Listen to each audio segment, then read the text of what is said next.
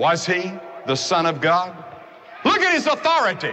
Jesus came unto them and spake unto them, saying, all authority has been given to me. I know one thing. He forgave sin, and no prophet ever did that. Jesus himself forgave sin. He said, thy sins are forgiven thee. I know that he had authority over nature. One night he was in a storm. The lightning was flashing, the thunder was roaring, the sea was raging, the wind was blowing, the disciples were afraid, and Jesus was asleep in the boat, and he stood up in the boat and said, peace, be still.